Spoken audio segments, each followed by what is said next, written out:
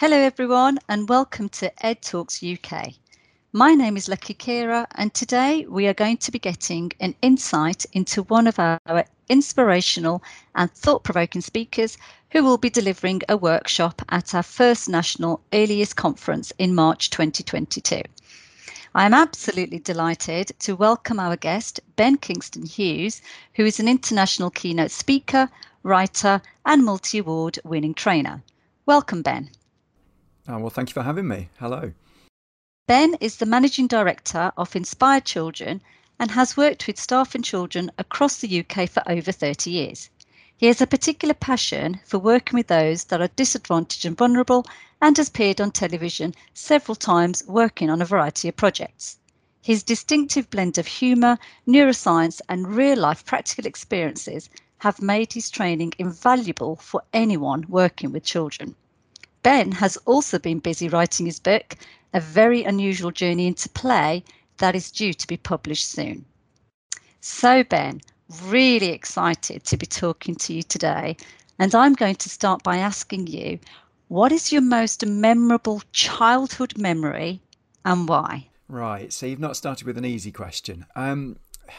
I had quite an interesting childhood. I had a wonderful, joyful childhood. My parents were absolutely wonderful. But I have ADHD. So, as you can imagine, my behaviour was not always the best. So, my memories of after school and running around and those summers that used to go on forever, and that is something that I'll treasure forever. But my memories of school were kind of a series of misadventures where I used to get into trouble quite a lot.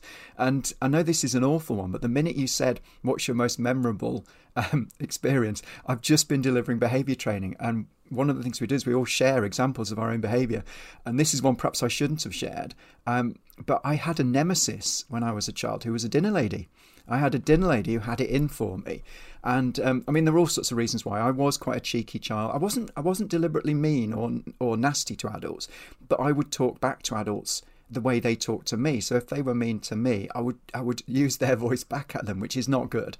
And I'll never forget, this dinner lady was trying to make me eat my dinner, and she said, "Oh, your eyes are bigger than your belly." And I just looked at her and I went, "Well, that's more than we can say for you." Now, I know that's a horrible thing to say, and I'm not proud of that at all. But from that moment on, she hated me, and she would go out of her way to be deliberately mean. And I'll never forget, it was 1976. So for the younger people listening to this, that's the hottest summer on record. And you had to ask the permission of a dinner lady to take your jumper off if it was hot.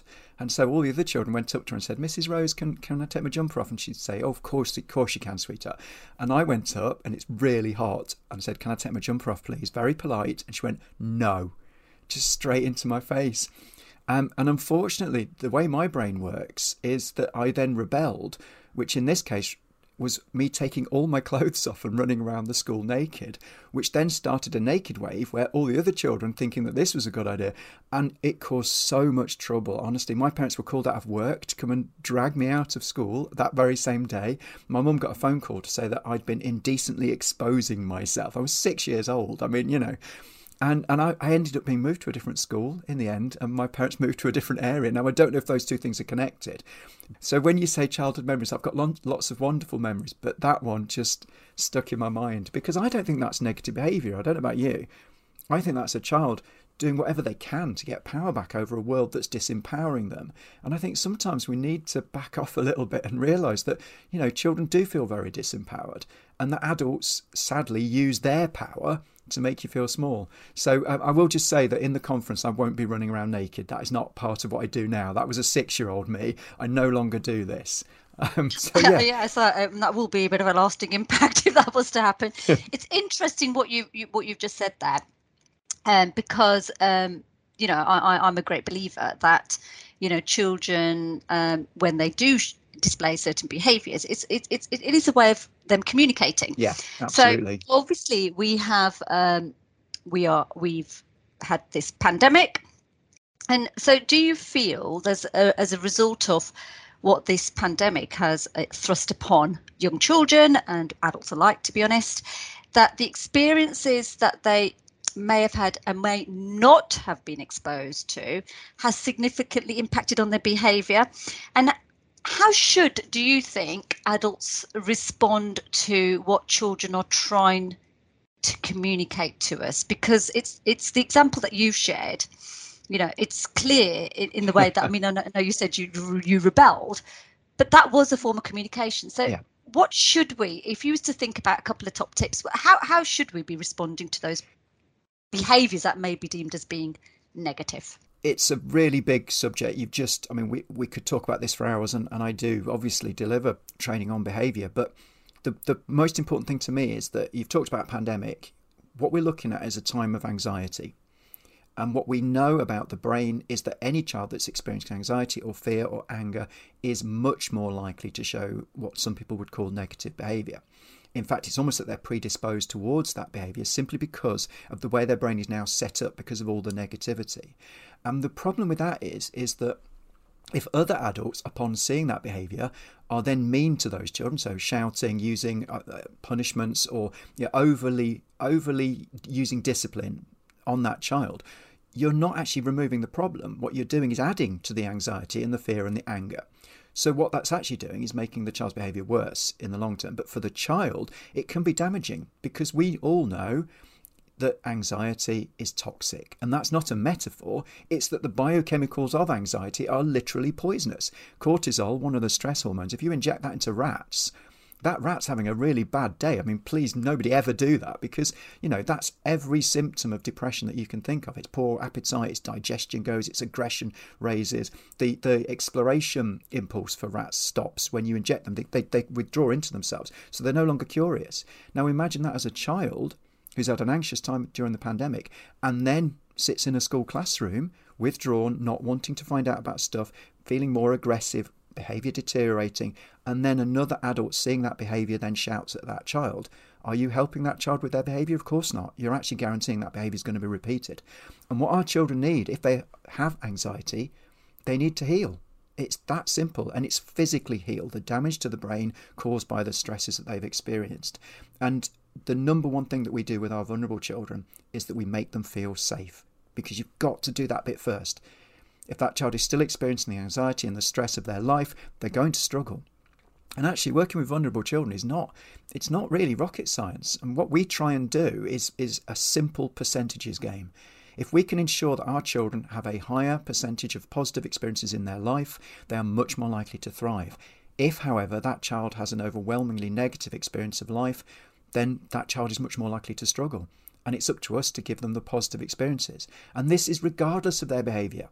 This is despite the behaviour, because if you're just looking at that surface behaviour and going, well, this isn't a very nice child, they're aggressive, they're unpleasant to us, they don't know how to join in, stuff like that, and then we're then treating them with aggression, well, what are we teaching those children? We're not giving them an alternative.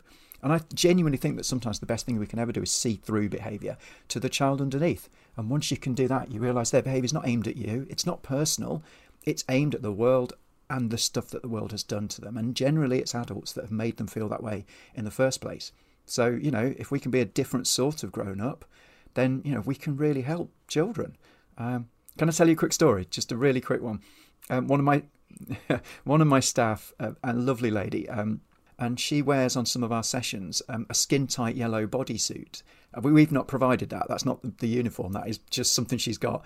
And she dresses up as Banana Lady. She wears a yellow mask and a yellow cape with this really skin-tight yellow suit. And it did strike me that, if you worked in a bank, you couldn't walk into it and go, well, today I'm going to wear this. You'd be laughed at, wouldn't you? It would look ridiculous. But we've had selectively mute children who won't talk to anybody else in the world, will talk to her. And these aren't selectively mute children for medical reasons. This is because they've had so much abuse that they've pretty much had the voice beaten out of them, and they won't talk to grown-ups because grown-ups are terrifying, aren't they? And yet they'll talk to her because she's not like any other grown-ups. She's a giant yellow banana lady. And that makes all the difference in the world to me and to the children that she works with. So I've got a bit sidetracked about that. Yes, you will see changes in behaviour due to COVID. Of course you will, because it's added to the level of anxiety. And we know for a fact that impacts on children's behaviour. And the best thing that we can do ever as adults is to see through the behaviour to the child underneath. And it's really important what you've just said there, because the ability to connect with children and to have those connections and really understand, and like you say, go go beneath the behavior, because there's always a reason as to why a child will behave in any particular way.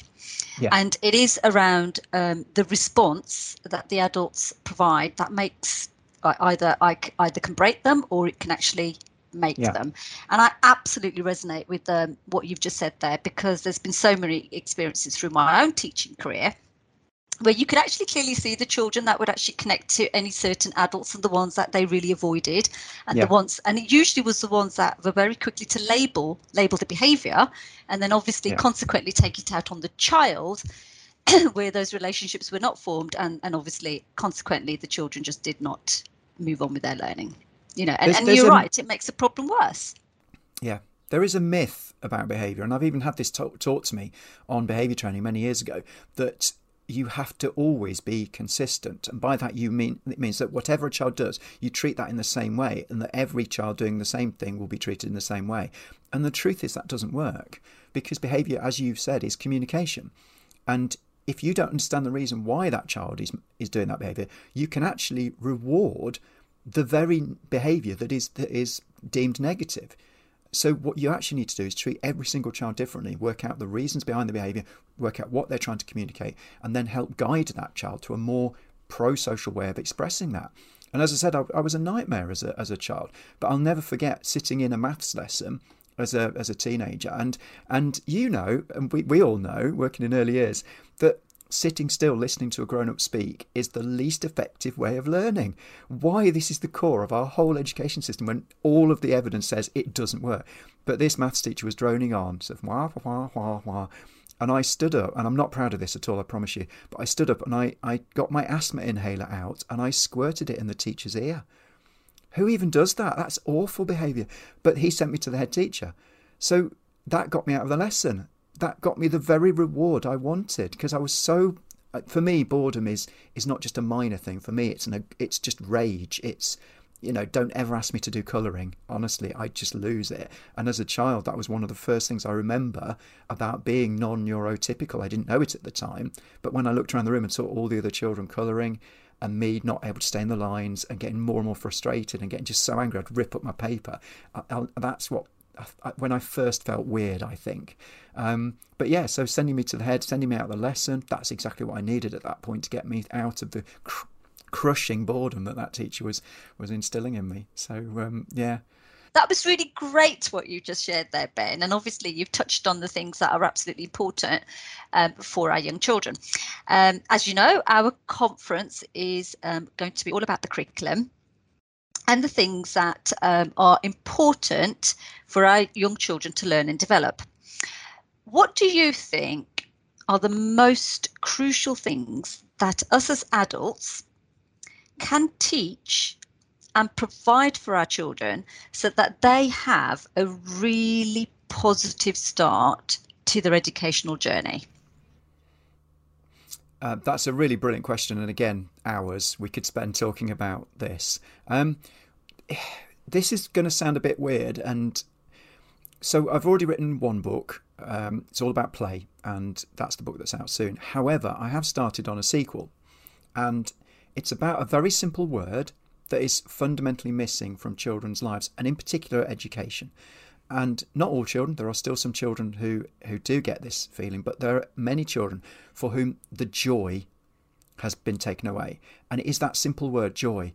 And in terms of education, it's very easy to dismiss that. When you're looking at curriculum, you're looking at maths and literacy, it's very easy to make the focus on them. But I genuinely believe that if a child is not enjoying what they're doing, they are learning less. And actually, you all know this. Everybody listening will have had a favourite teacher, or they'll have had a subject that they did better in. And sometimes it wasn't because of your natural inclination towards a subject, it was simply because the teacher gave it a little bit more joy. And you won't believe this, but in China, they're trialling robot teachers in early years and primary who have got screens in their chest so they can point to pictures. I know, isn't it sounding like a weird version of the Teletubbies? It's like that's what the Teletubbies were showing us. It's a dystopian future where we've all got screens embedded in our chests and we're being controlled by... Anyway, moving on. The point is, those teachers can give you more knowledge than any human teacher can ever give you. because they've got the whole bank of Google and the internet and every aspect of knowledge. So it isn't that knowledge isn't the important thing. But the one thing that robot teacher can't give children is that joy of learning and that passion for a subject. That's what real teachers can do. And you all remember the teachers that did that, because they're the choices you made at GCSE. They're the ones you picked, the teacher that managed to give you some joy. So for me, that's the most important thing. And we know that things like imagination and creativity are not being taught on current, with our current education system as much as they should be. And they're the things that inspire joy.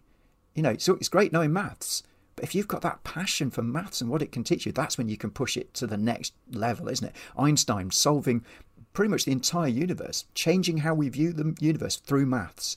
That wasn't just because he was good at maths, that's because he had the imagination, creativity, but most importantly, the joy to keep going with that. So yeah, we've got to inspire joy. And I think it's missing from so many children's lives, that it's so undervalued, it's so underrated.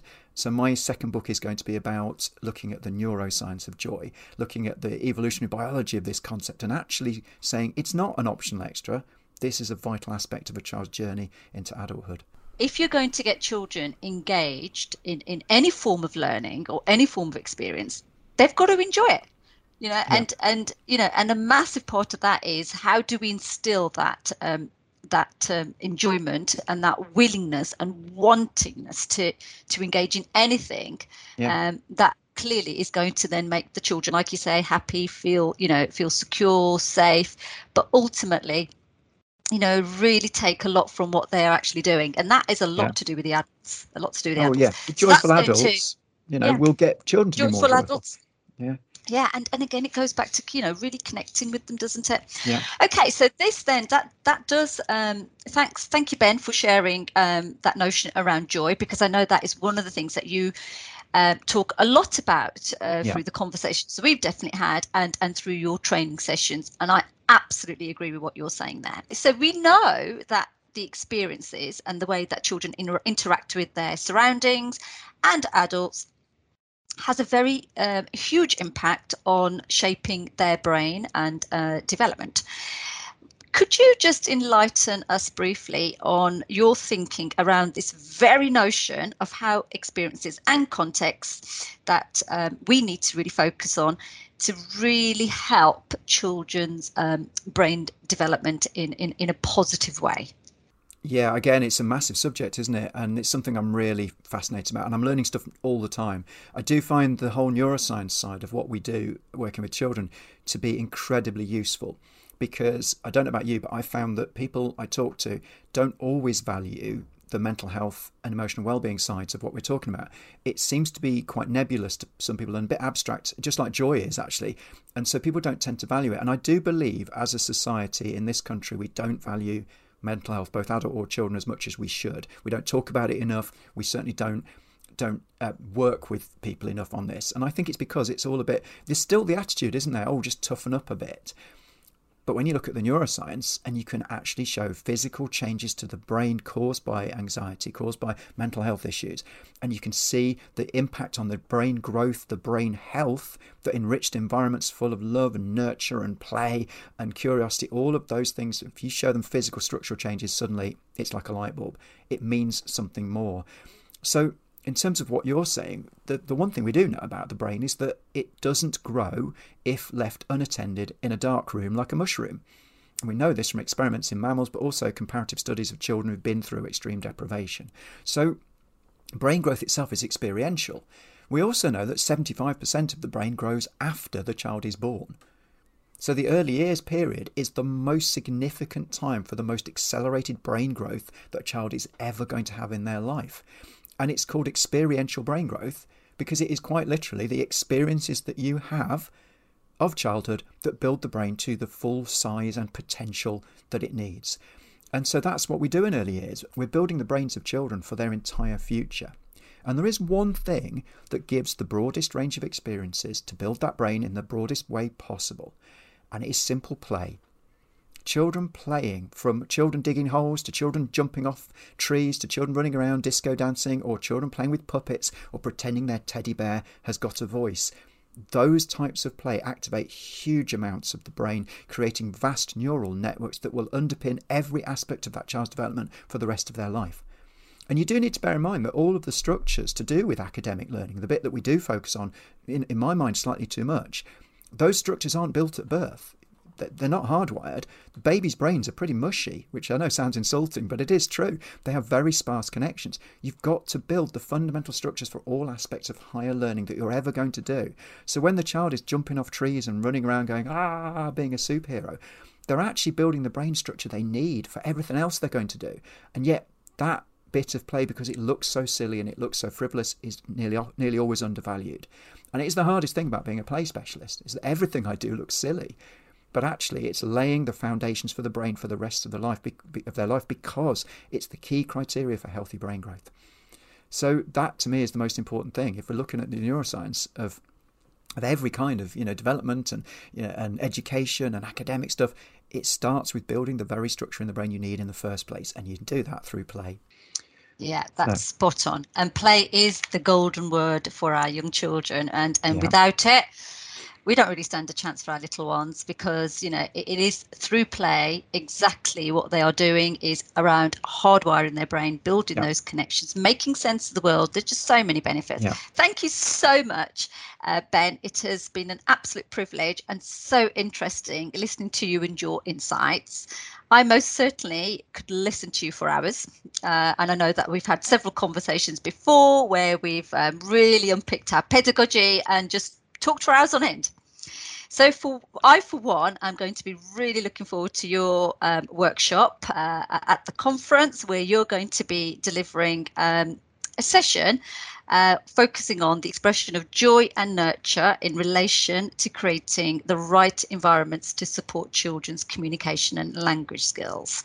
Yeah, that's right. And it's going to cover some stuff that isn't normally on communication language training, some really brand new stuff that's kind of really makes you relook at again, at that fundamental impact of joy, but really looking at how that impacts on children's communication language and the word gap, and children with English as an additional language, and just how we support those children. So yeah, I'm looking forward to the workshop.